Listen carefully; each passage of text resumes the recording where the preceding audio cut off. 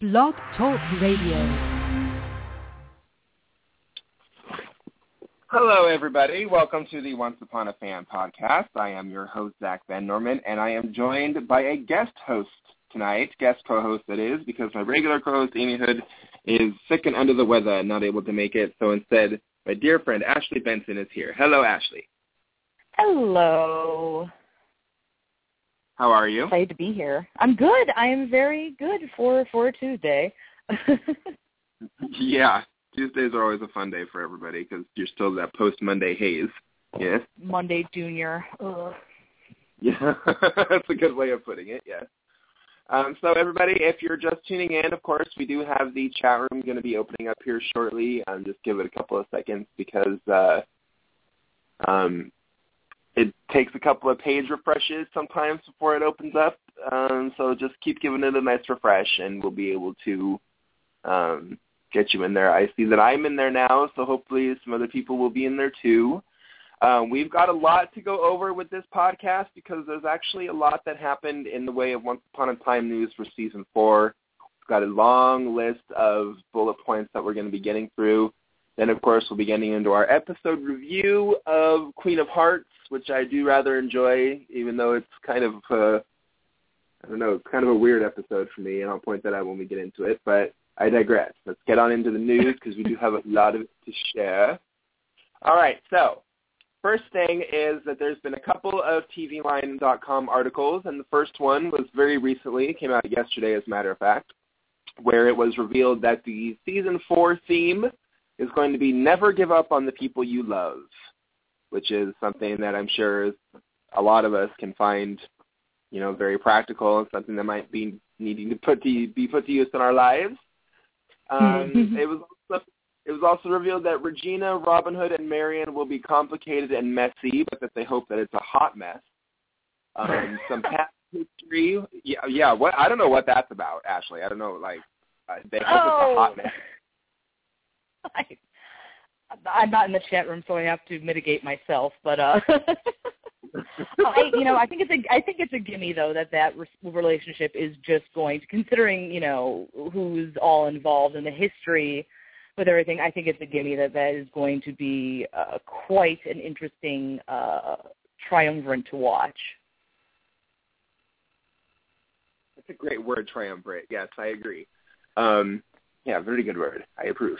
But yeah, I agree. It's going to be really interesting. I wrote a prediction article about Season 4 that we'll get to in just a second to address some of those points. But I agree, it's going to be rather complicated, and I think it's going to mean a lot for not only Regina but a lot of other characters too. So we'll see how that goes.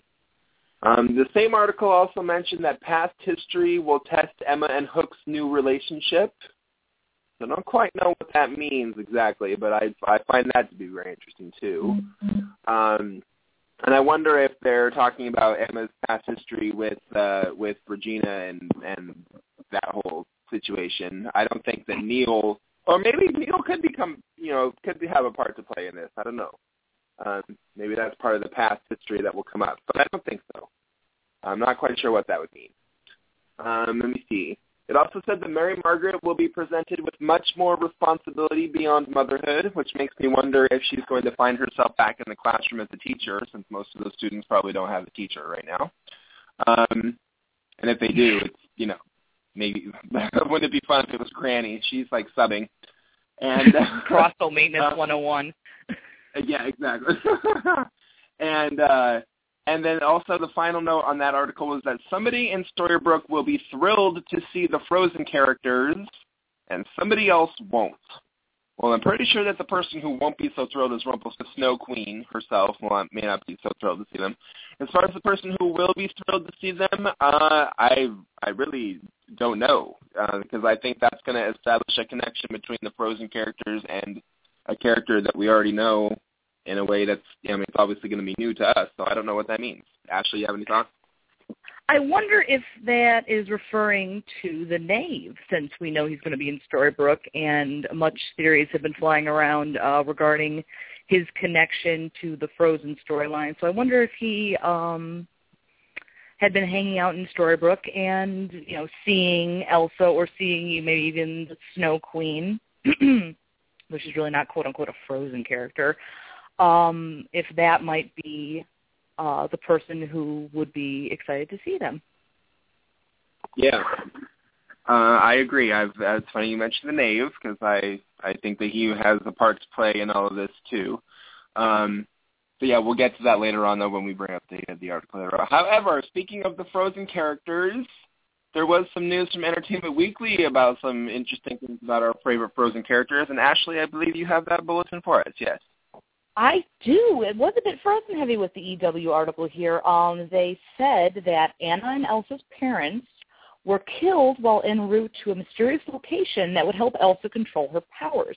Now, I feel like that's a bit of a divergence from the movie, where, well, actually, we don't know where they were going in the movie. I know popular fan theories have the whole Disney Universe connection, but that'd be interesting to see a more of a take on the, Frozen background. The next bullet is, Anna wants to complete that journey against Elsa's wishes, which I find interesting because Elsa, it seems like, might be a bit content or a bit more comfortable with her powers than Anna would be if that's the case.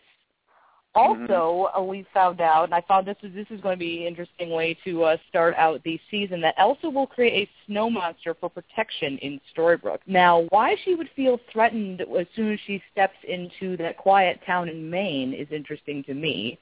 And I wonder if we're going to be seeing that snow monster from the movie Frozen, or if it's going to be a bit of a different take. A Monster Olaf cameo or something. Yeah, I think it'll be the same one.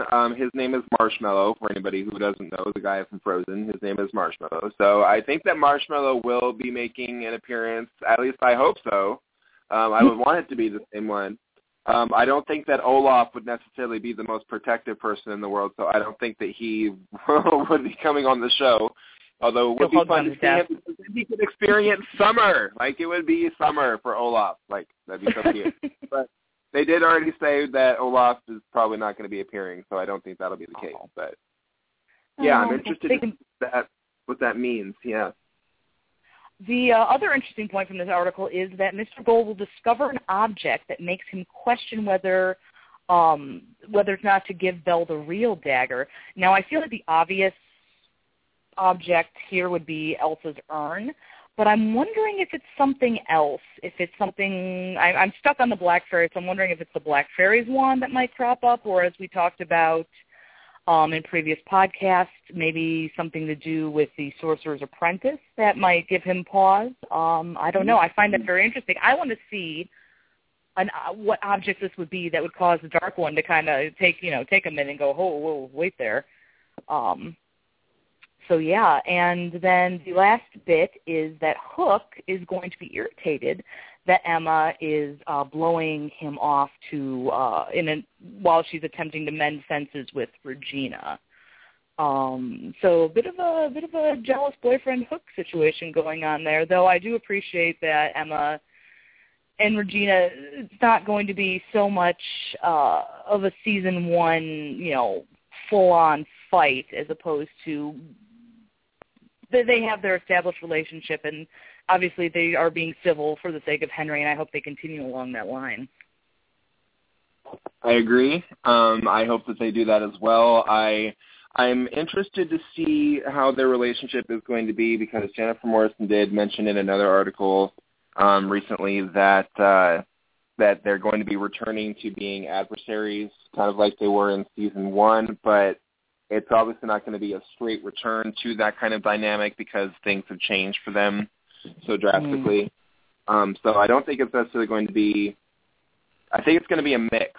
I'm really interested, because, on the one hand, Regina would obviously want to take revenge and not be happy with Emma at all, but on the other hand, Henry is there, and he's a huge factor now, and they have come to some kind of understanding already. He's already seen that happen. So, I'm really interested to see how that whole thing is going to play out. Definitely. Like, it's a season 1 problem with the season 4 character development. I really want to see where the writer's going to take this.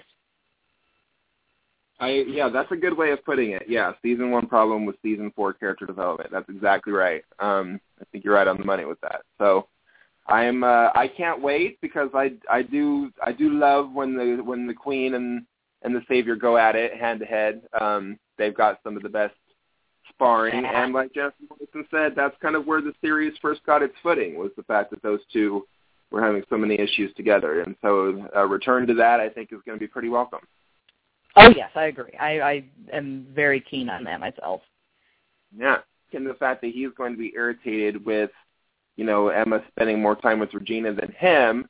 It was revealed to TVLine.com recently by the creators of the show that more of Hook's past will be revealed, but we won't be finding out who he traded the Jolly Roger to until somewhere else down the road. So we're not going to be getting a quick answer on that. Going to be a little bit to take that reveal to be shown. That's really not, I'm not speaking very good English at all right there, but that's okay. I do think that, I think it's going to be interesting to find out, because as far as I know and as far as I'm really kind of concerned, when Charming and Snow and Regina cast, the curse that brought them all back to Storybrooke in the second place, I would think that would mean that there wasn't anybody left there for Hook to trade the ship to. So, and not only that, but whoever it was had some kind of bean or portal or something in order to get him back. So I'm really maybe. Perhaps there was a mirror involved. Yes, perhaps there was a looking glass involved, even, such as what Maleficent had in her castle that the knave happened to steal. Oh yeah. Strokey beard moment. Yes, indeed. So yeah, that's going to be very interesting. And then they also mentioned that for episode 7, which we do not know the title of yet, Star Wars or Once Upon a Time for that matter, they are casting the one-off role of a pompous prince who, beneath his veneer of confidence/arrogance, is not much more than a coward ill-equipped to handle conflict. So I have no idea who that could be. That's intriguing to me. Like, whose backstory is that going to fit into? I'm wondering if it has something to do with Hans. They've already cast Hans, but I'm wondering if maybe it's one of his brothers, or I've heard a bit of a discussion along with that. Did he have several brothers though? So maybe this is one brother who. Well, maybe this is the one brother who really kind of pushed him along the way of being a canoe. Yes, indeed. I'm really curious about that because, like you, I don't know I'd have no idea what backstory that's going to fit into at all. I wonder if the title of the episode will give us a clue. I'm really looking forward to when that pops up. Yeah, I imagine that it will, or at least maybe some kind of a direction, at least, of where it could be going. I'm really looking forward to hearing what that's going to be as well. And what's really weird to me to think about is that they're already filming episode 6, getting ready to film episode 7 out of the first 11 episodes before the split. Like, yeah, they're really chopping along. I'm wondering.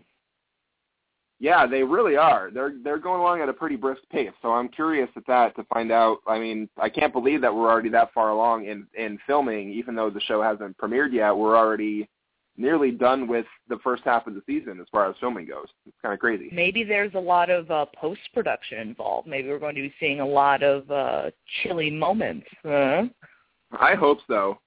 I mean, they keep saying that Storybrooke has frozen over. They better make good on their word with that. I want to see some snow and ice, and I don't know how they're going to do it when everything is all sunny and summery up there. But yeah, I want to see some ice. I want to see ridiculous hats. Everyone has to wear ridiculous furry hats because it's so cold. That's what I want to see. Yeah, me too. Emma has a thing for wearing hats with poofs on top, and that's what I want. So return of the poofy hats, yes. Yes, return of the poofy hats. Okay.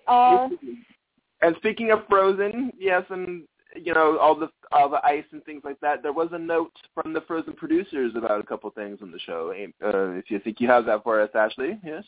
I do, and I found this very, very interesting that the Frozen producers say that the characters will remain true to who they are in the movie. Obviously, that means that while Elsa is a bit of an antagonist, I think she'll be more misunderstood than anything now. I think that's kind of a gimme anyway, but the fans of Frozen, I think, will be pleased with what the show is going to be doing, and I think it's going to create a bit of an interesting juxtaposition between you have these Frozen characters, and then you have, obviously, somebody like the Snow Queen, who represents more of the old world, dark and creepy fairy tale, death and dismemberment, and to see those two compared, coming from kind of the same source, I'm looking forward to that. Yeah, that's going to be really interesting. Because I like the fact, well, first of all, I just want to say that I like the fact that the producers of the movie are taking an active interest in what's happening on the show, and that they're letting everybody know, you know, that they are keeping it in line with what's already happened, that they're not going to be taking the characters too far out of, you know, who we already know them to be. So I'm excited about that. I also I really wonder, I mean, there's a lot of themes from Frozen that really play a lot with into what's going on with the characters now, which I had the opportunity to ask some of them about. We'll get to that in a second. But, yeah, I think that I can see why it's appropriate that they brought them onto the show now. I can see why they're doing it. So I'm really excited to see how this whole thing is going to play out, because it seems like the way that they're incorporating the characters in it's not just going to be like a little side thing, that it's actually going to have some real consequences for everybody, including the Frozen characters. So. Oh, totally. Like I have to admit, I was a bit on the fence when Elsa popped up in that finale. I was a bit like, that's a bit soon. But from all I've been hearing, like you said, I feel like they're not just going to be stuck into a story. I feel like they're going to be woven in very well with where Storybrooke and where all of our favorites are at this moment. Exactly.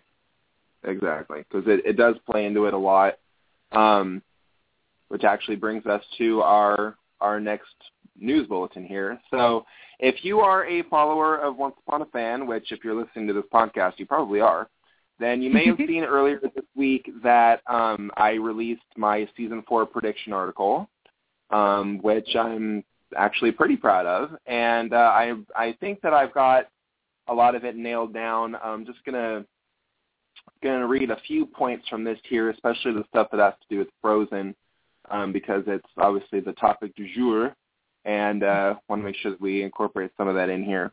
So let me just pull this up really quick.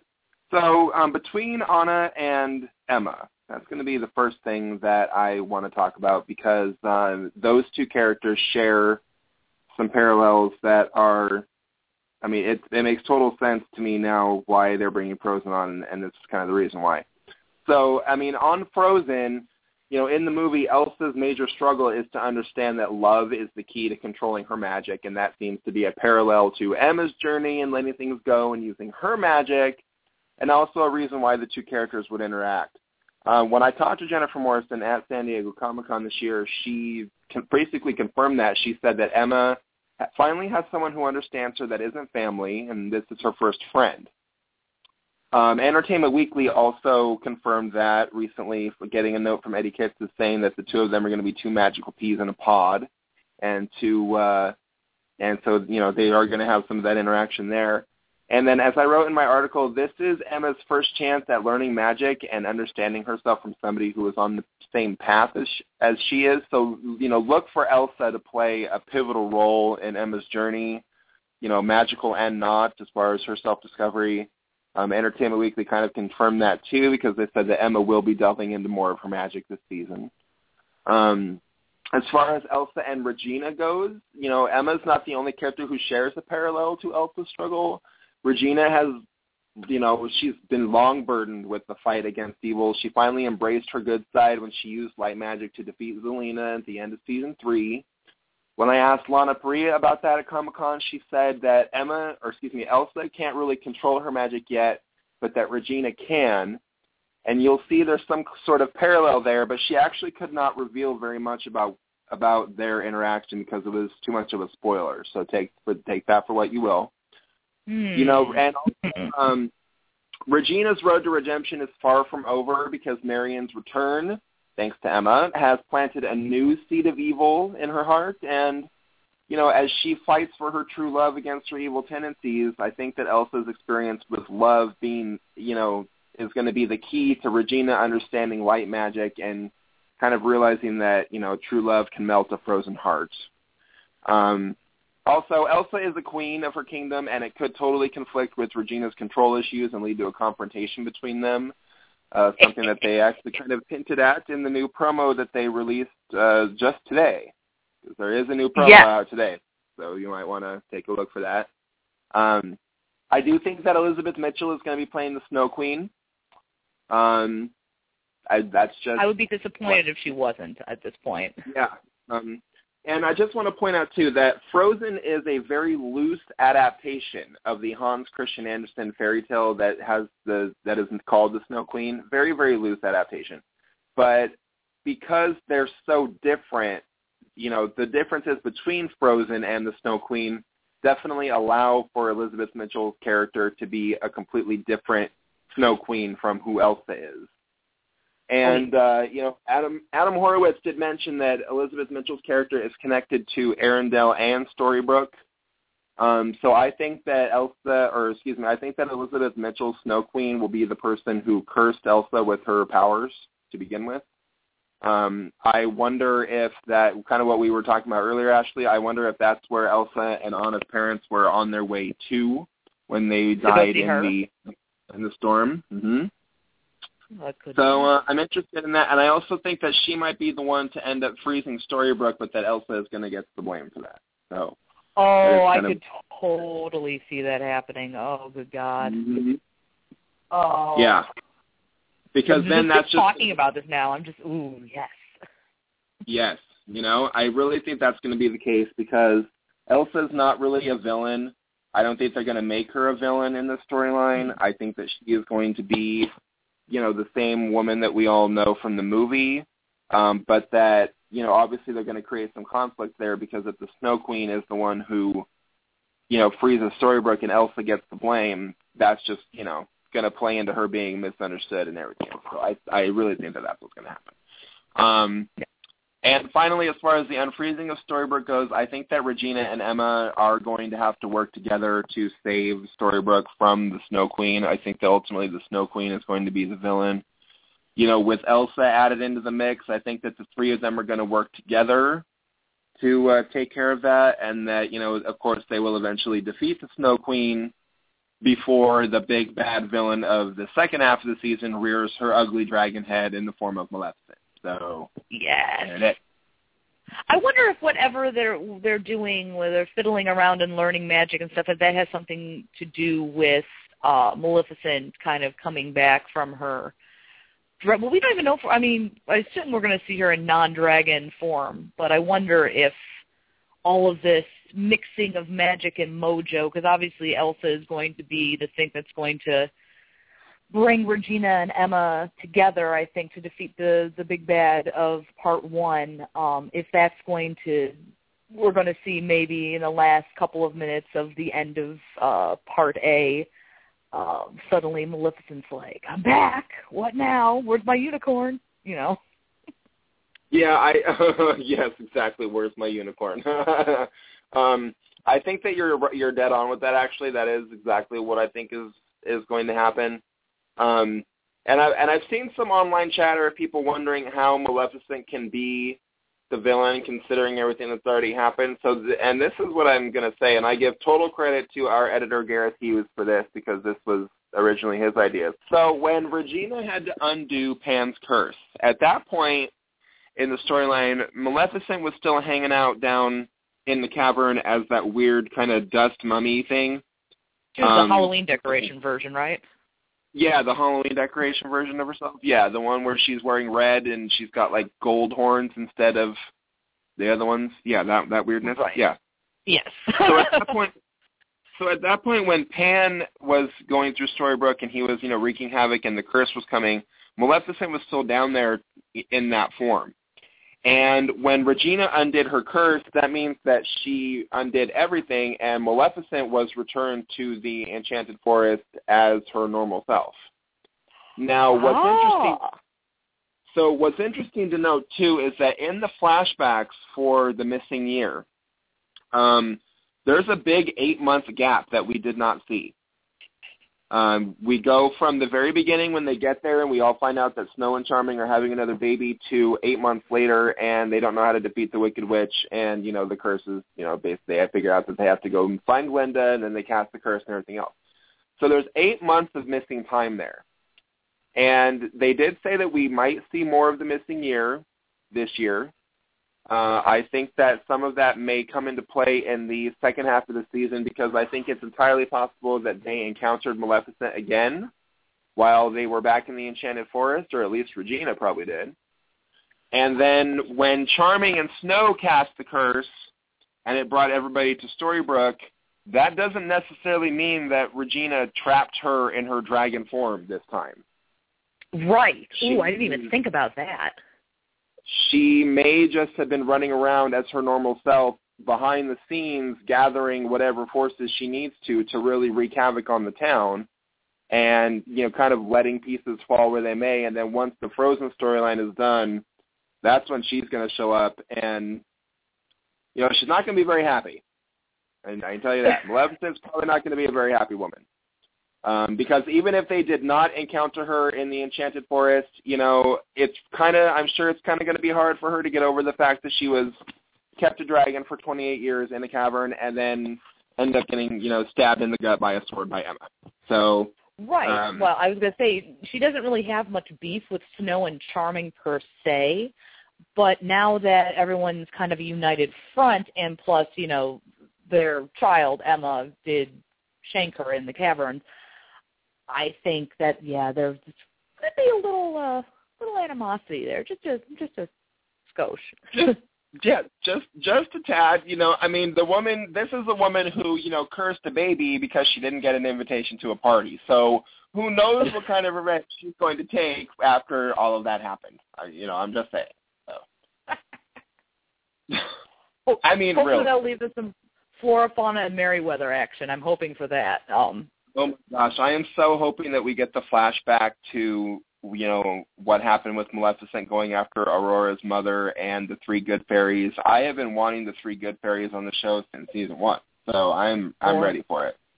More sassy fairies. More sassy fairies. Yes. Yeah. Yes. Beyond, never mind. I was going to say beyond me, but I'm not on the show, so yeah. All right, and speaking of you, I hear tell you had an interview earlier this week with a certain dwarf. You got a chance to have a nice long chat with Lee Armberg, and that interview will be appearing on the site at the end of the week. How was that? Yes, that is correct. I did interview Lee. And it was very exciting. Lee is a very chill guy. He is very relaxed. He's very down to earth, very knowledgeable about the acting process. And I will also say that he is very aware of the fandom and the effect that the show has had on people and how much people love the show. He is very aware of all of that. We talked for pretty much an hour, I think just a few minutes shy of an hour. So it was pretty lengthy. And as you said, it will be on the fan site, onceuponafans.com, later on this week. I'm just working on finalizing everything and making sure that we have all the deets there for you to read. But, it was very exciting on a personal note for me because I love Pirates of the Caribbean. I'm also a huge Star Trek fan, and he has been in all 4 of the recent Star Trek TV series, and he was also Pinto the Pirate on Pirates. So... and then he plays Grumpy on Once Upon a Time. So all around, he's hitting all kinds of fandoms for me. So it was kind of cool to get to talk to him and have that opportunity. So I just want to take this time right now really quickly to thank Lee for that interview and also his representative, Lori, for helping get that done. Thank you very much to you both. I'm very, very grateful, and I will probably never, ever forget that conversation. So thank you both very much. That's fantastic. And they're both great. That's fantastic. I love it. was so nifty, but yeah. And then we also have some news from last week, which we actually talked about in the middle of the podcast, but we did not bring it up at the beginning of our news stuff because it was literally breaking news in the middle of the podcast. So in case you missed it, they have cast the lovely, talented Frances O'Connor as Belle's mom. Colette is her name. Yes, she will which means, I looked it up, Colette means victory of the people, so let's just let that simmer because we all know names are very important. Oh, my gosh, you would look that up. That's fantastic. I love it. I loves it. That's fantastic. Oh, my gosh, really? It means victory of the people? Oh, wow. Yeah, I checked in a bunch of different sites. It's the diminutive of Nicole, and obviously it's French, and it means victory of the people. That's very interesting. I want to say, and here's the thing that they've never, ever addressed, that they've never said one way or the other, but we should be finding it out. We don't know if Belle's mom is dead or just somewhere else. MIA? I have a feeling that she probably doesn't have the happiest of endings, but, you know, you never know on this show. We kind of thought the same thing about Belle, and she just, you know, ended up being in an asylum for 30 years. So, hey, you never know. Oh, my gosh, wouldn't it be the perfect parallel to her character if she's, like, in that weird, crazy guy from the animated movies Asylum? Like, if they end up committing her... Oh, my God! What is his name? The guy who did Tony the Tiger's voice. Oh, yes. Tony J. But he's in the asylum. It's like, yes, I love it. If yes. somehow... Oh, goodness. I need to rewatch the animated film now. She ends up, like, going crazy because of something. What if that's the object that convinces Rumple to give Belle the dagger? It's the same thing that, like, makes her go crazy. Oh. Connections. Cock is chiming in the chat room saying that his name is Monsieur... Oh, God, I don't speak Dark. French. Dark, yes. It's Mr. Dark, as in Mr. Dark. Mr. Dark. Perfect to go with Mr. Gold. Yeah. Mr. Gold and Mr. Dark. Yeah, just, you know, sipping tea on the lanai, you know, with, you know, Sophia and Dorothy and the other Golden Girls. Just, you know, whatever. I don't know where that reference came from, but whatever. So, yeah, that's some cool, interesting news there. I can't wait for the season to start. I just want it now. We've only got 19 days. That's nice. I was saying, seeing like the promo and everything, I'm getting more jazzed. We haven't been given a lot, but little tidbits here and there make you go, ooh, yes, you know. So that's how I like it. I like little sprinkling here and there to make me go, oh yes, no, tuning in, definitely. Yeah, definitely. I agree. 19 days, everybody. 19 days away. That's it. And right now, I feel like Veruca Salt. I want it now, Daddy. Give it to me now. Okay. Daddy, I want it now. Now. Yes, indeed. All right, so that's pretty much it for our news roundup. And if anybody wants to read some of the other Season 4 predictions that I made about Maleficent and Regina and the fairies and everybody else, you can check it out on onceuponafans.com. It's right there on the front page. Up at the top, so you can check that out. I've got some stuff in there about Henry. I really think, so the iconic thing from Disney lore that we're going to be seeing in the first few episodes, pretty sure it's the Sorcerer's Hat, pretty sure it's going to have to do with Henry and Rumple. I personally am hoping for a scene where Henry tries to, you know, he accidentally enchants a bunch of brooms to clean up the pawn shop and he ends up flooding the place. That's just me. My own. I want to see that too. I just a moment of levity in some of the heavier parts of the season where you just see Henry up to his knees in water and these brooms like boom, boom, boom, boom, boom, boom, boom, boom, boom, boom, running around. It's like, Grandpa's gonna kill me. Yeah, because especially if Mark Isham decides to throw some of the theme from Fantasia in there, I would just love that. So. Yeah, I'm so ready for this show to be back. I'm so ready. All right. So this week, everybody, for those of you who have been paying attention, we rewatched Queen of Hearts from Season 2, which is I really love this episode quite a bit because it finally confirmed the fact that Cora is, in fact, the Queen of Hearts, and I made that guess in season 1 after we saw the hat trick. So I was happy to finally get some confirmation on that. Quite proud of it. I know a lot of other people had made that guess too, so I know I'm not the only one. But it was just nice to kind of get some confirmation of that. Overall, though, there's good and bad things about this episode. There is one huge glaring thing in this episode that drives me crazy and that I question, but otherwise I think it's a pretty good episode. Ashley, what's your general opinion of this one? This one actually is one of my favorites because it was the very first, because I came into Once Upon a Time a little late. So this is the first episode that I actually watched live, like with, the fandom at large, like everyone was tweeting the tweets and tumbling the tumbles and doing all that. So it got me so jazzed to see people being like, yes, Queen of Hearts, she's the queen, our theories are correct, and being like, ooh, wait, there's theories? Like, what's going on? And just, it was my head first dive into being a bigger, more active part of the fans, which I think are a huge part of the show. So, but as far as the actual meat and potatoes of the episode, I liked it because it was whippy for me. Like it was hitting all the points for me. I was like, yes, this is happening and this is happening and people are running around and magic is occurring and they're finally going home because at that point I have to personally admit I was a little sick of the camping. I was like, no, just go back to Storybook and be fairy tale characters in the real world. I want to see more of that. But no, this is one of my favorites. That's hilarious. I was sick of the camping. It was like the camping parts in Harry Potter the last one, where it was like, okay, yes, I understand this is important in establishing, but there's enough with the woods in the tent. Like, go back and be sassy in Maine. Not that I didn't like it. I was just like, no, but for real, everybody needs to be in the same realm. I agree. I agree with you on that.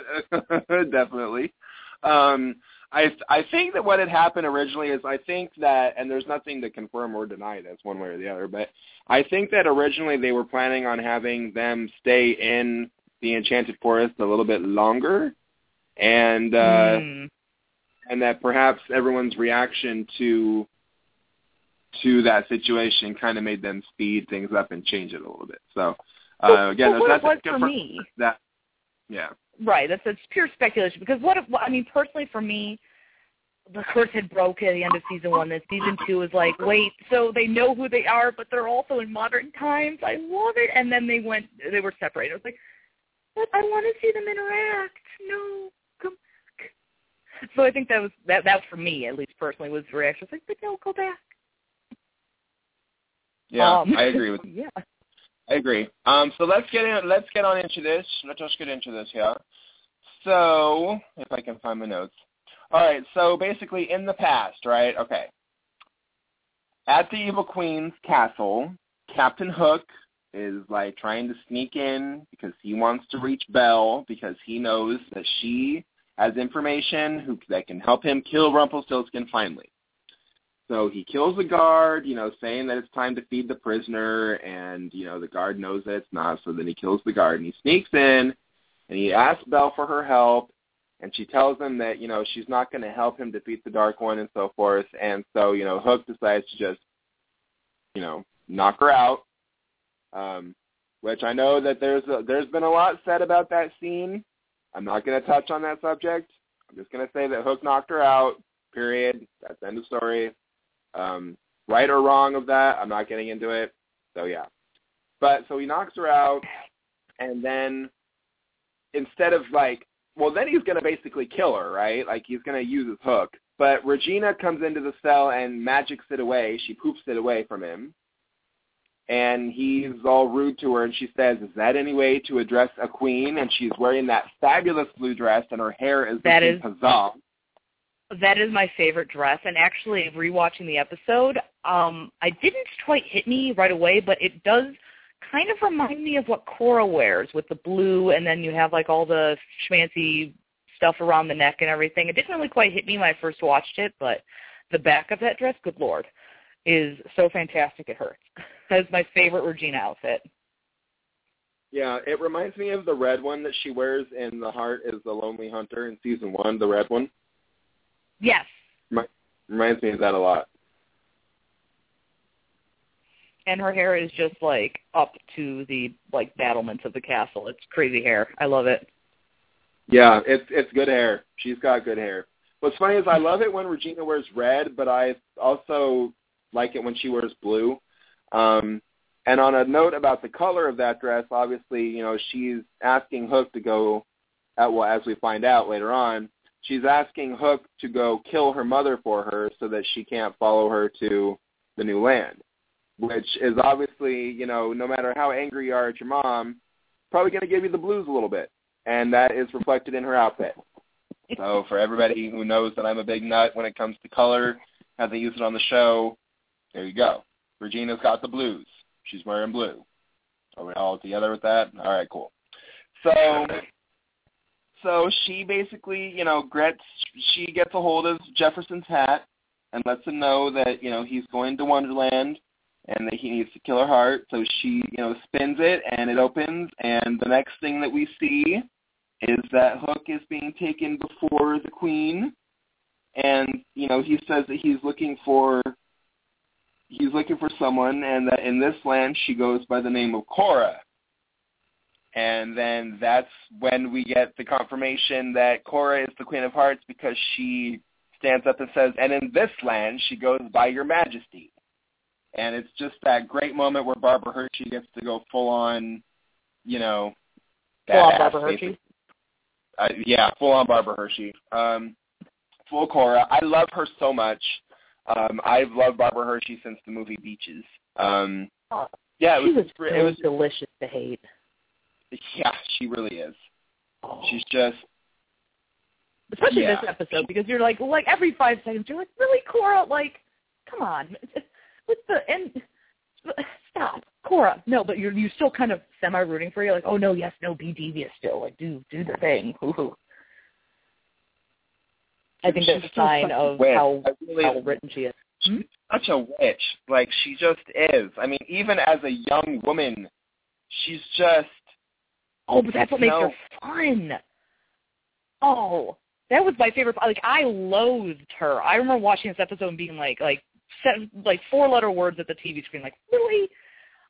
But, like, you know, obviously when she met her demise later on in the season, I was like, no, come back.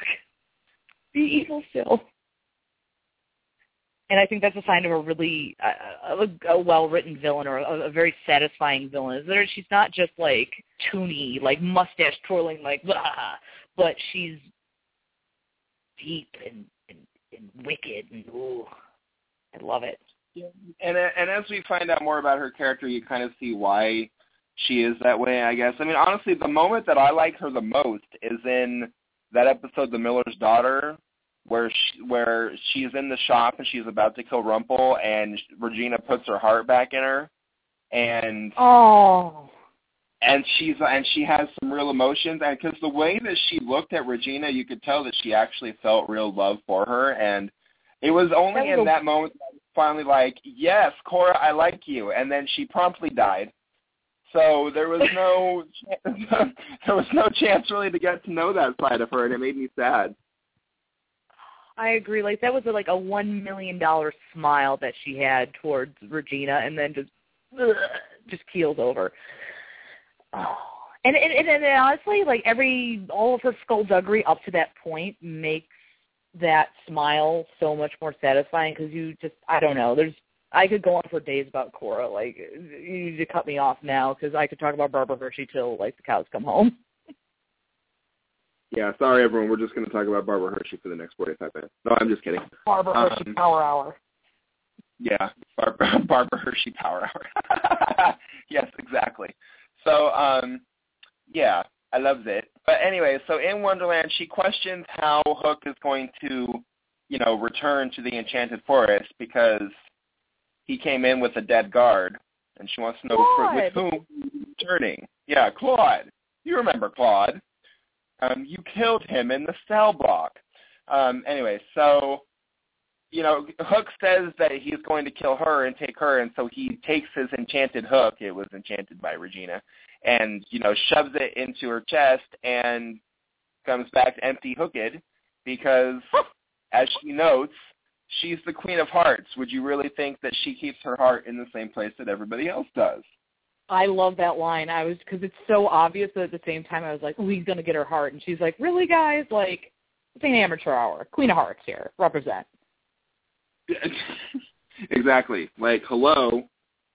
Like she says, I'm the Queen of Hearts. Like, yes, you are. You a horrible, horrible woman, and that's why you didn't bring it with you. She is a horrible woman. She's so horrible. Anyways. She's the best, worst woman ever. Oh. Yeah, this is true. Yeah, I guess. So after that, she reaches into Hook's chest and tells him that this is how it's done. And so she's got a hold of his heart there, but she never actually takes it out. So he's just, she's really making him feel the pain right there, right then and there, because, she's got her hand in his chest the whole time. She didn't just rip his heart out. Like, he's feeling it the whole time. So you he could explains say that she had hooked him. Yes, indeed. She hooked him with her feminine wiles, if you will. So I don't know about that, but yeah, I know, right? So she tells him that he has, she makes him tell everything, like as far as, Regina is the one who sent him to kill her, and she's all surprised about it, which I don't know why. Like, you treated her horribly. She shoved you through a looking glass. Like, why are you so surprised that she would want you dead? Maybe it's the length of time that it's been that she's surprised. I don't know, but she's also hurt too. Like, the mother can't really quite believe that the daughter is like trying to kill her. And again, well, I mean, at that point though, she doesn't have a heart, so she's kind of like, she's kind of the mayor of Crazy Town at this point. It's a little like woohoo. So her idea of affection is probably really skewed, and I think that also reflects in her whole motivations this entire episode, where she's like, I'm going to get back there, and I'm going to give her everything that Regina wants, and I'm going to make her love me, like murdering the world. And it's like, that's not the best way about going about that, Cora, but you do your thing. Yeah, it's really not the best way of going about that, but, a queen will do what she does, so... Let me see. So then let's see. I'm reading my own notes here. Okay, yeah. So she decides that she takes her hand out of his heart after she finds out everything she needs to know, and she gives him the option of going with her because she can't just control him, because otherwise Regina would know. So he says that, and she explains to him that Regina's curse is going to rob him of his memory, and he won't remember Rumpelstiltskin, the fact that, he wants to kill him. So Regina has kind of tricked him a little bit. Like, she has fooled him. So he agrees that Cora, he agrees to work with Cora so that he can still get his revenge and kill Rumpelstiltskin and, not be affected by the curse and everything else. So that's where their partnership was forged. There in her chamber. Ooh. In the throat. Sorry. Yeah. I always thought of them as kind of the O'Brien and Thomas, O'Brien and Thomas from Downton Abbey. The O'Brien and Thomas of Once Upon a Time. They're just like plotting and whatever in the background, and like they all got their agenda and everything. But yeah, I did like them working together for the forces of evil. That was fun. It was fun. Evil fun. They actually had a pretty good chemistry about them. Their characters, it kind of made sense for them to be chilling together, hanging out, plotting, being villainous. And it always makes me laugh, too, because whenever I see the Disney versions of the Queen of Hearts and Hook together, I'm always like, oh, yeah, they were chilling for a while together. That's pretty cool. So it always makes me laugh. So then Hook decides to bring Cora, who is, faking death, to Regina, and, in the tomb there, the crypt that she created for her. And Regina basically confesses that, she loves her, but she had to kill her because Cora's advice is that love is weakness. And Regina, for her to do what she has to do, she can't have any weakness, so she had to kill her mom. And then Regina leaves after she puts down the rose on her mom's body. To me, because when I see that scene, I think to myself that in that moment that Regina is confessing that to her mother, that Cora was probably really proud of her. Oh, it's funny because it's really true. I mean, really, I really do think that in that moment she was proud of her daughter because she was trying to kill her. Like, it's so twisted, but I think that's true because you can kind of tell because at that point is when she's like, you know, when after Hook comes in, he says, "What happened? I thought you were going to kill her," and she's like, "There's been a change of plans.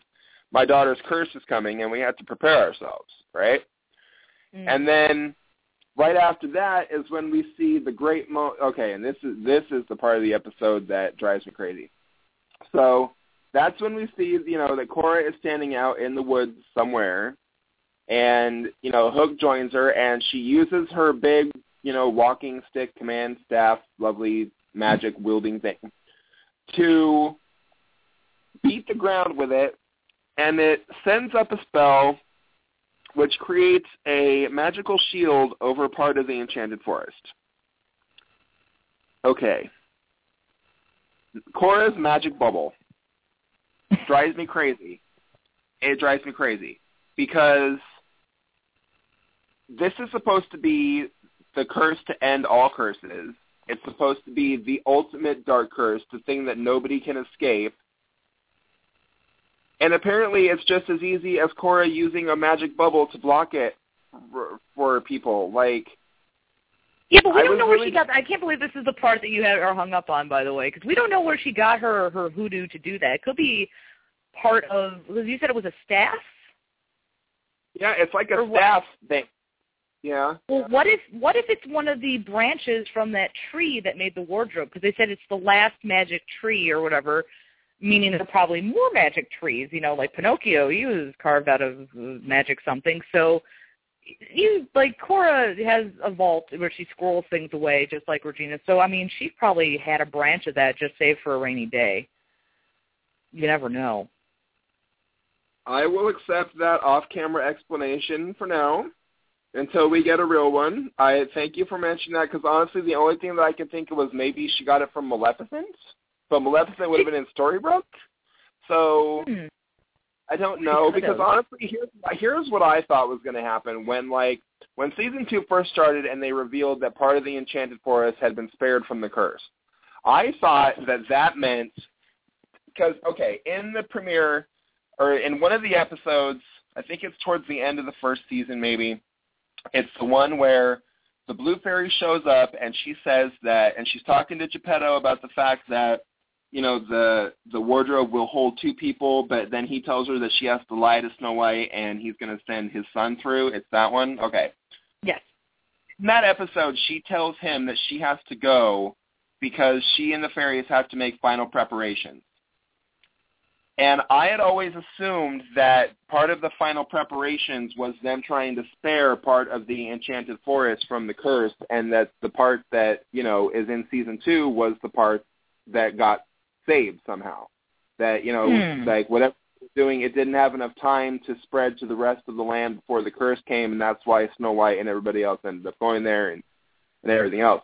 When it showed that it was just Cora creating her magic Cora bubble, I was just kind of let down. Like, I mean, like, really? Like, that's all it took? Like, okay. Like, why didn't the Blue Fairy do that? So, I don't know. She's like, shady, so I'm the Blue Fairy, but... I mean, you know, Blue Fairy, or maybe, you know, but then again, there's something up with that Blue Fairy, I'm telling you. She has not something, because in Season 3, she tells Snow White that, you know, that part of their story, you know, their story will be revealed to the Savior in time. And Snow says, part of our story, what does that mean? And she says, I don't know yet. Well, yes, if you don't know yet, then it means that somehow something is going on that you don't have knowledge of it. I'm telling you, the Blue Fairy has been working with Yensid the Sorcerer to make all this stuff happen from the very get-go.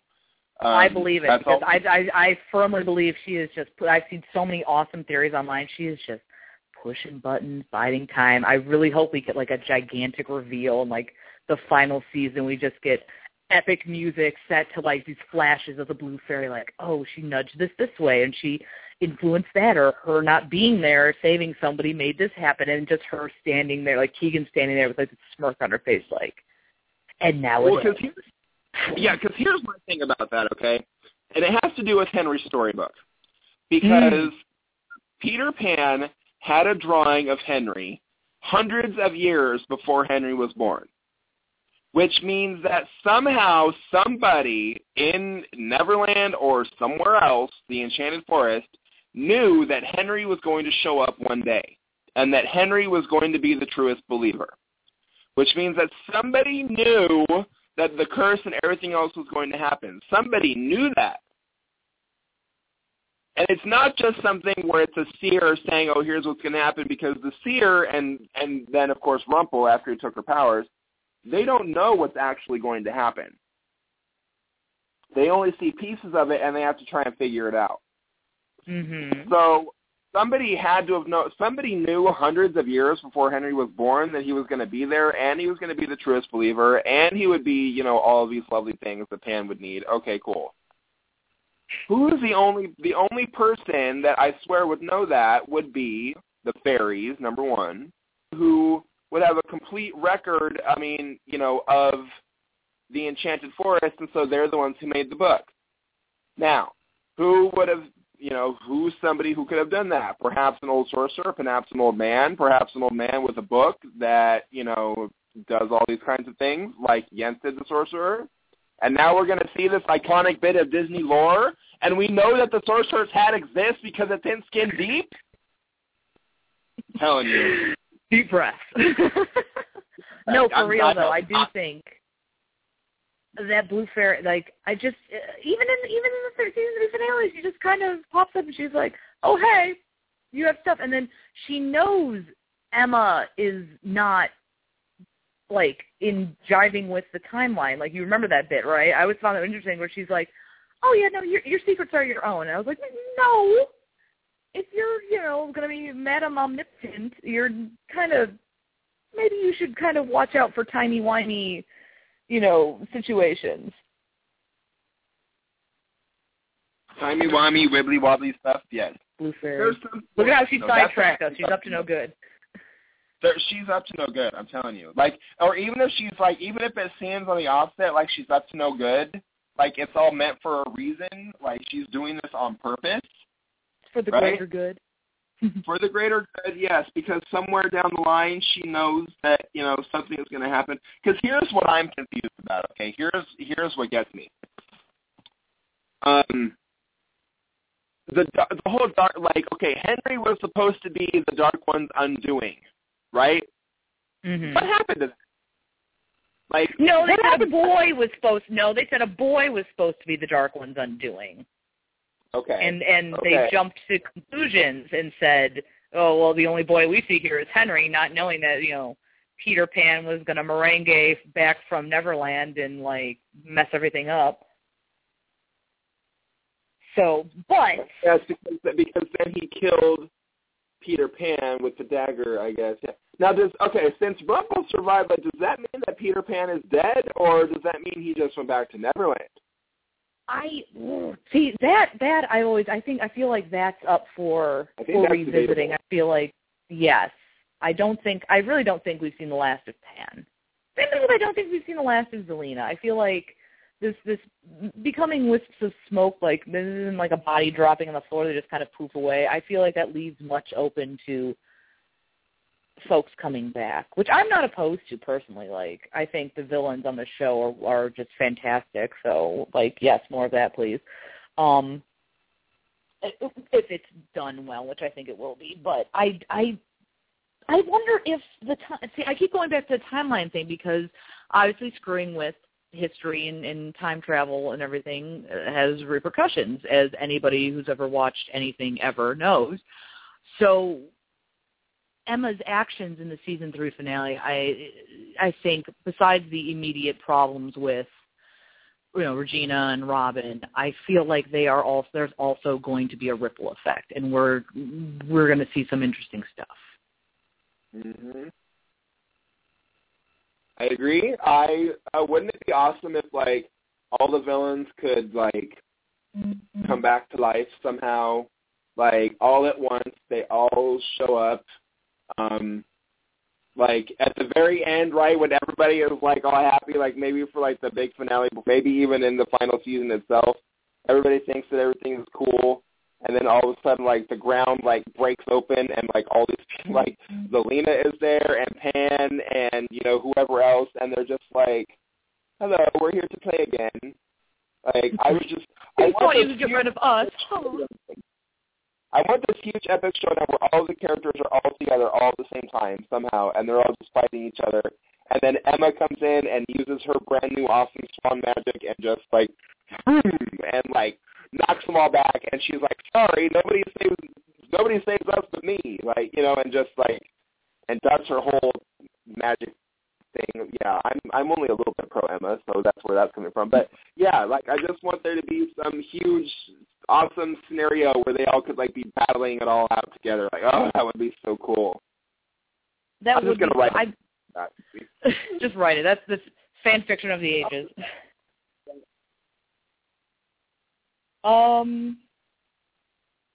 Folks in the chat room seem to be hardcore about that too. Yeah, I just realized that as we've been we've not really been talking about the episode, but that's okay because we're just talking about that. Okay, cool. We're talking about the time it counts. Yeah, just coming up with our own fantasy versions of what's going to happen. It's not a big deal. We do this all the time. So yeah, going back to the episode itself. Yeah, the magic Cora bubble appears, and they're protected from the curse.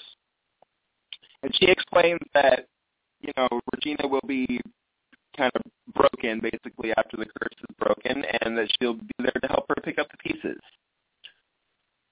Meanwhile, this is also the episode where Emma finds out that Rumpelstiltskin knew beforehand that she was going to be the savior, and that she had written her name over and over and over and over again on a piece of paper. That gave me the wig when we first saw that. I was like, oh, Rumpel, honey, oh, man, much. I mean, obviously he had a plan for that, but still, I was like, whoa, jeez. Well, you know what that has to do with, don't you? Oh, yes. Okay. So tell me anyway. I'll explain it for anybody who doesn't know. But so basically, Adam and Eddie have said, the creators of the show, they have said before that Rumpel did not know anything about the curse or anything until he heard Emma's name in the premiere, and that's when the curse on him was broken. And that's when he that's when he remembered who he was and why they were there and everything else. But that before I have heard that, yes. So I think that the whole thing of Emma's name being written so many times on the scroll, like, that was him, like, his last bit of magic that he could do before, you know, the curse came, was that he was basically, like, that was how he remembered. He wrote her name over and over and over again, and that's why his curse was broken when he heard her name in the pilot. That's what I think it has to do with. I mean, it makes sense, especially since he asked for her name. I mean, he was plotting up until, like, the last second, so. Yeah, see, I'm glad I'm not alone on that. Thank you very much. Yes, thank you. Of course, I could be wrong for all I know, but, I mean, I haven't seen anything to the contrary, so I'm going to write it in my head the way that I think it'll be. So there it is. Because that's how I roll, folks. So yeah, basically, you know, Aurora, because she's being controlled, like, they're all in the cell, and Emma finds the scroll with her name on it and everything else, right? Well, that's when Aurora, like, throws the rock or whatever it is at the thing that has the gate open, and the gate slams shut, and then Cora and Hook show up, and, you know, they show that, you know, they have Aurora's heart, and Cora squeezes it a little bit to make her feel the pain. She has that moment where she asked him not to do this because of her son, and he's, you know, and this is why it's so weird to me that they're together now, because he tells her that the magic bean is just like her, once so full of potential, but now it's all dried up and useless and doesn't have magic anymore. Yeah, that's the kind of man. I mean, See, now, okay, I've warmed up to their pairing. I really have. I won't, defend him so much, but I know from experience that when you are trying to push somebody away, you tend to say some really nasty things. So that could be that. I mean, I don't know if, but then again, that could also be like retroactive watching, like knowing what I know now. I'd be like, oh, clearly that was the thing. But at the time, yeah, he really stuck it to her. When you're trying to push somebody away, yeah, when you're trying to really guard your heart against somebody because you're afraid of them hurting you or, betraying you in some way. Because she'd already betrayed him once by leaving him up, in Giant Land when they went up to Beanstalk, right? So, Hook is a pretty sensitive guy, so I feel like, that was a betrayal to him. And so, yeah, I see your point there that he was probably just really, really hurt, feeling betrayed, not wanting to ever, feel like that again. He was still very gung-ho. He was still like all about the revenge though too, and he was very single-minded in that. So he probably deflecting. Like I said, I won't make any excuses for any of his actions, but I wouldn't consider it 100% out of character, especially since we're it's more of a rewatch. This is true, and I have warmed up to their pairing, even though I will always fly my Swan Fire flag proudly. I like them together, too. That, I mean, normally, they say that, girls tend to be attracted to men who are like their fathers and so forth. Well, excuse me, women are attracted to men who are like their fathers. In this case, since she didn't know him, since she only really knew, kind of bad boys and was obviously a little bit of, kind of a bad girl herself, she was a little bit of a whippersnapper, if you will. Like Hook tells her, there's a little bit of a pirate in Emma, so I can see it now better. I think that Emma still has a lot to figure out about herself, and so does Hook. And they both have aspects of themselves that they're trying to fix and work on, and it's going to be, a slow process. I mean, it kind of is in any relationship when you're trying to fix the darker parts of yourself, or what you could be considered the weaker part of yourself. Whenever you're trying to fix that kind of thing, it can be kind of a long process because you're really having to look at yourself and acknowledge your flaws and, realize that you want to do something to change them. So just because we're talking about, characters on a TV show here, I think that there's still a real-life aspect to that will come into play. So. Oh, yes. And I think a perfect example of what you're saying about the fact that relationships take time is what we were talking about in the news segment, the fact that they are going to hit a few bumps. It's not going to, that kiss at the end of season 3 is not the end-all, be-all. We're going to see them have to struggle a little bit because they are complicated people, and they both have their whippersnapperiness, as you put it, to have to deal with. Right. There to have to deal. I mean, it's a lot for anybody to have to deal with, really. So, because they've said in several interviews that this is a very complicated relationship. I'm actually gonna bring up my prediction article because that's something that Colin O'Donoghue and Jennifer Morrison talked to me about when we were talking at Comic-Con, actually. Everybody, I know if you're listening, we're kind of veering away from the episode review a little bit, but I think we're having a pretty good discussion right now, so I'm going to keep it going. So Emma and Hook, first of all, they released an extended Season 4 synopsis a couple of weeks ago, and one of the things in there says, can Emma and Hook commit to one another, and can these two damaged people take their love to the next level?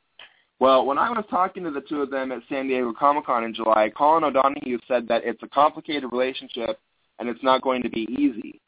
And I had asked him, I said that there seems to be some parallels between, Kristoff and Hook and Anna and Emma in the fact that, for anybody who's seen Frozen, the song that's about Kristoff is, Fixer-Upper.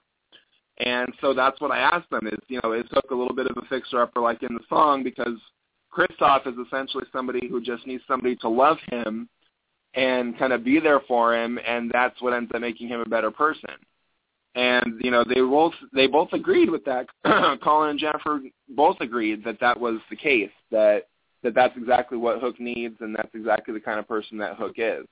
So, you know, just right there alone, there's another Frozen parallel coming into play, and it makes total sense why the things that are happening in Frozen, you know, are relevant to the current story of Once Upon a Time. I think that, you know, the parallels between the two of them are, you know, obvious when you think about it in that way. And, you know, and like you said, it's not going to be easy. Well, easy has never been part of the road to true love, not never.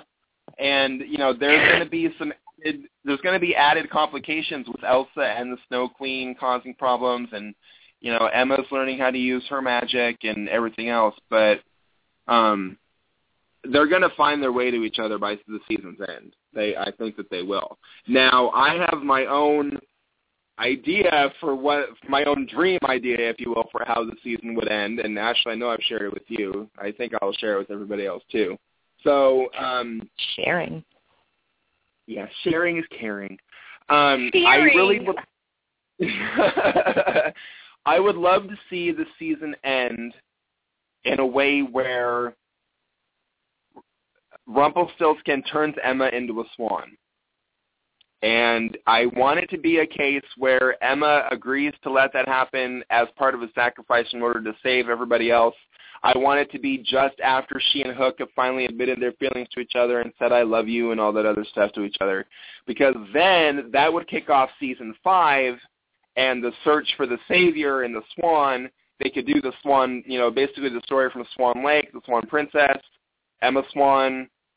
You know, Rumpel would have to do it, maybe, like I said, to help save everybody else. Maybe, you know, it's the only way to defeat Maleficent is she's become so powerful that, you know, that as part of her downfall, you know, he has to turn her into a swan, or else maybe she'll kill somebody. Like, maybe Maleficent will threaten to kill Henry, like, really, and it'll be more serious than Zelina's threat. Or maybe Snow and Charming, maybe Baby Needle even. And so the only way to stop that from happening is for Rumpel to change Emma into a swan, and then they can do that whole stuff. That, I want that so bad, I cannot even tell you how much. Like, even though it would obviously reduce Emma's screen time, which I don't like, I want that. I would love to see them play out the Swan Lake, Swan Princess storyline. I really would. I would love to see that, and I would love to see, I mean, like you said, with Emma, I wouldn't like to see Emma taking a back seat, but I would like to see how everyone kind of functions without the savior, just because everyone, I mean, Emma has felt the weight of all the worlds. How many worlds have they been to? But she's felt the weight of all of them on her shoulders, you know, being the savior. To take the savior's savioring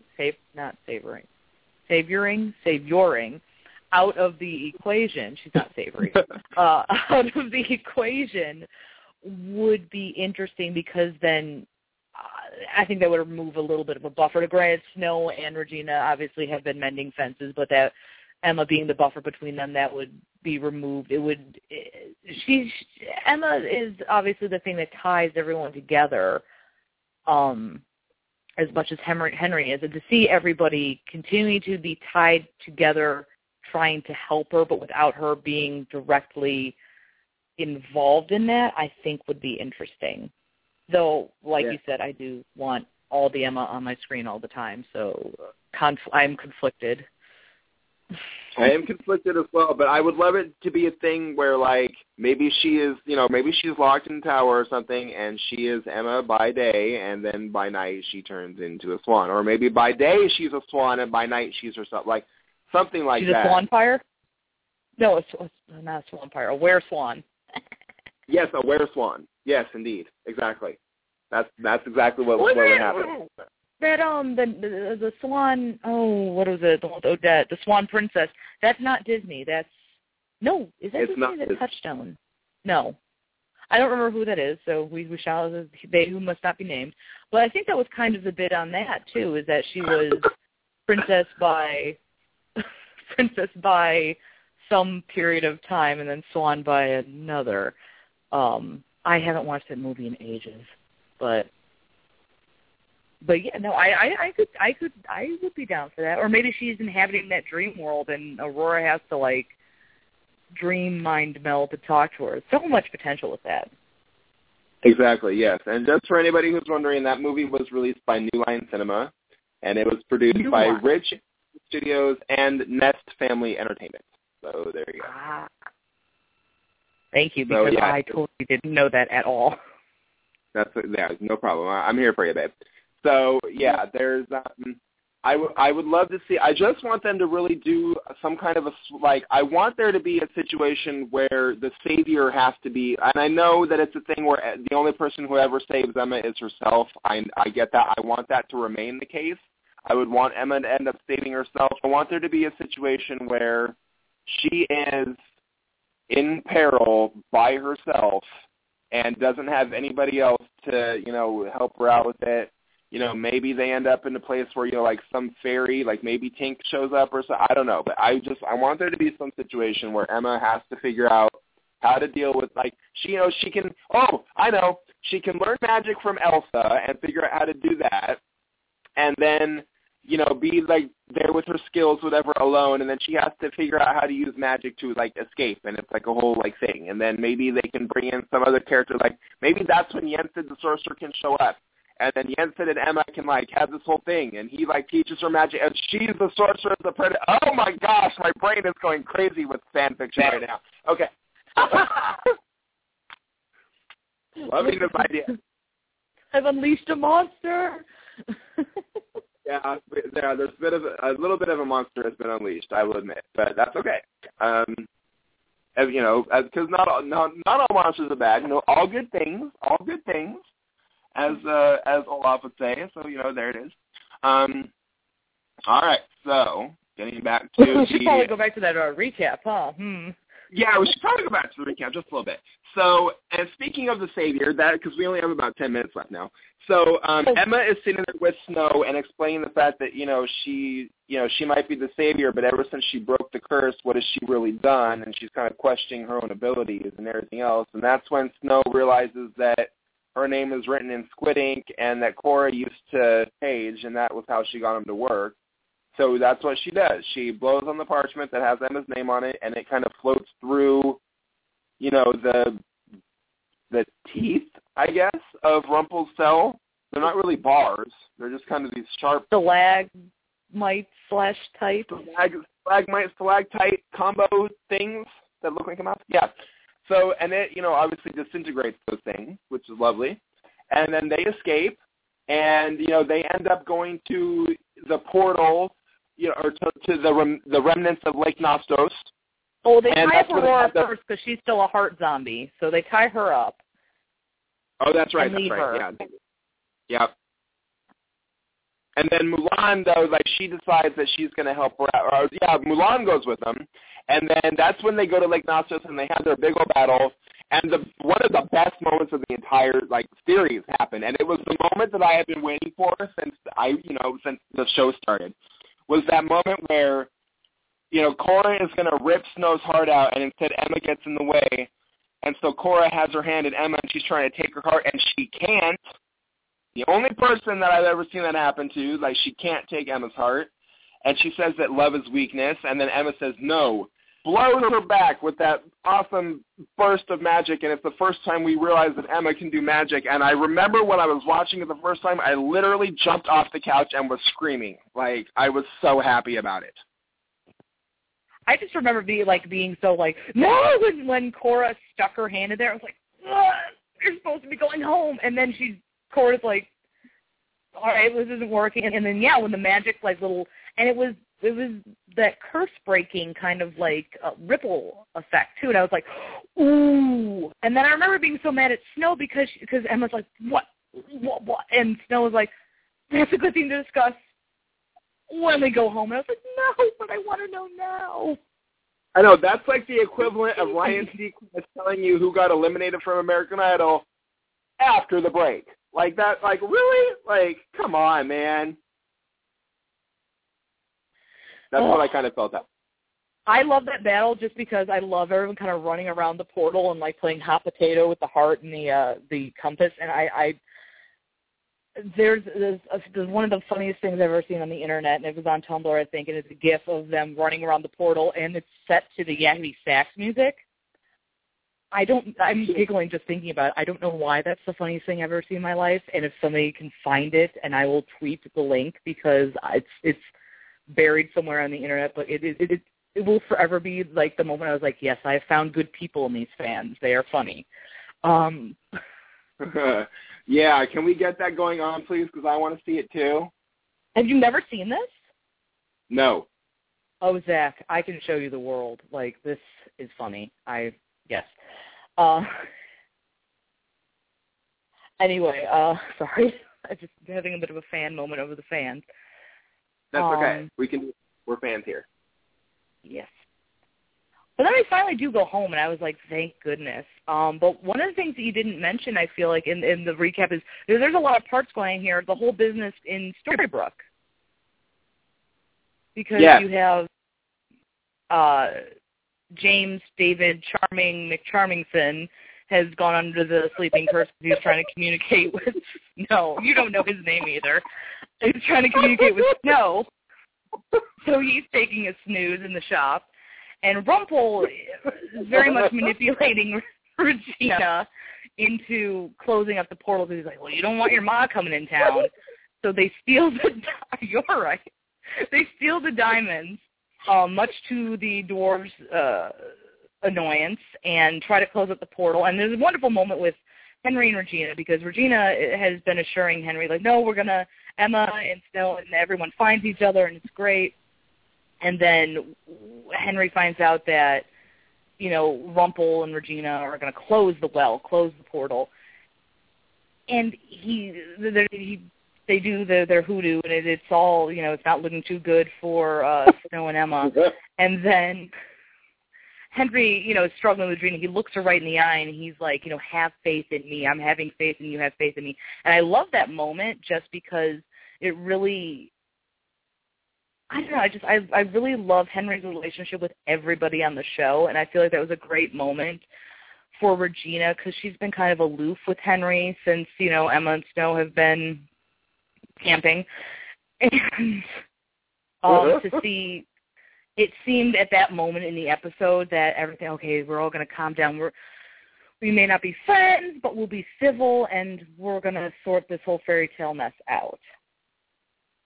So I like that. And then, what happens next in this episode? There's a lot of stuff that happens in this episode. What happens next? Well, after that is when Regina goes up to the well, and Rumpel is like, Regina, and she puts her hands out and, like, sucks all of the evil dark green energy, like, into herself or something. Like, she stops it from happening. Right, kind of weird.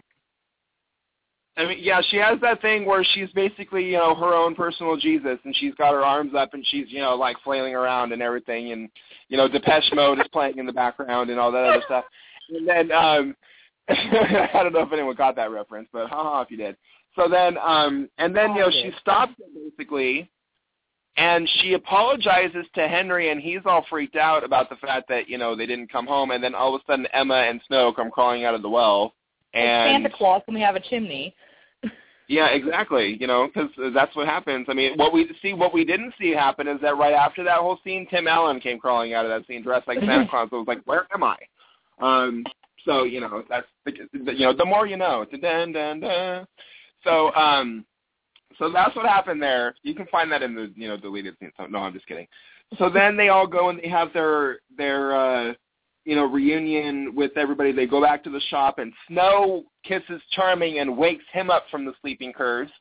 I love that. I was like, yes. Yeah, the reversal from the pilot, man, it's great. Like, I loved that. Like, I did. I loved it. I really wish we had seen more of Charming in the burning room, but then again, I just want to see more of Charming doing anything at this point because the man needs more to do. I want him to have like a guy's situation where like it's like him, Hook, Robin, dwarves doing stuff. Yeah, they're out at the bar. I don't care what that stuff is, but they're doing stuff. Yeah, I want them to be doing stuff too. Like, I'm really thinking that since Regina split Snow's heart in half in season 3, and then Charming has half and Snow has half, I think that the half that has the dark spot in it went to Charming, and that we're going to see the darker side of Charming in season 4. That's also in my prediction article, but that is what I think is going to happen. Interesting. I do. I really think that that's the case. At least I hope so. Because I like it when Charming is dark. I like it when him and Robin Hood had that little moment in season 3 where they're sharing a drink together in the stables back in the Enchanted Forest. I like that a lot. Yes. I think that Robin Hood and Charming are cut from the same cloth, and that they have a natural rapport, which just cracks me up because those two are so similar. And then you look at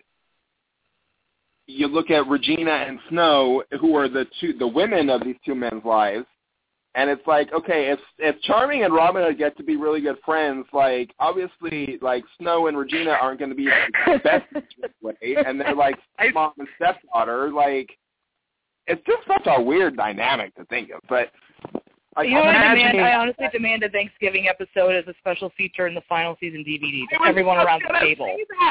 I was just going to say that, like, I want there to be a Thanksgiving episode. Like, wouldn't that be great if somehow that's how the series ended, was that they're all at a table together sharing a dinner and, like, laughing and talking and being happy with each other as a family. Like, the longest table. I actually would love that as a finale. It's like the longest table ever, and it's just little moments of everybody kind of like, oh, being family, because, you know, that's one of the cruxes of the show is family. And families come in all different shapes and sizes, as, you know, given this show. Well, I really want the show to end with all of them going back to the Enchanted Forest and Henry being crowned king, like when he's 16 or whatever. Like 5. Wasn't there something on this DVD special? He actually is technically the heir to 4 different kingdoms at this point. Like, right. He's the Ultra King. He is. That's okay. So we have a minute and a half left of the show, but see, that's the real secret ending to Game of Thrones, is that Henry Mills from Once Upon a Time is going to portal jump and end up sitting on the Iron Throne, and Daenerys and Jon Snow and everyone is going to be looking at him like, "Who are you?" And that's going to be it. Like, I'm Henry Mills. I'm Henry Mills, and I am your king. Yeah, because suddenly Henry's going to have an accent at that point. So, you know, I am your king. So, yeah. Okay, like, yes, thank you, Betsy, for reminding me. So we have like a minute left of the show. Just want to take the time out to say thank you to everybody for listening in this week. We really appreciate your participation and joining us here. Ashley, obviously, thank you very much for joining me this week as my co-host. Loved having you on. Please give us a call next week. Thank you for having me. I'd love to have you. What are you going to watch next week? Next week, what shall we watch? Let's see. So, page down. Next week, we're going to watch...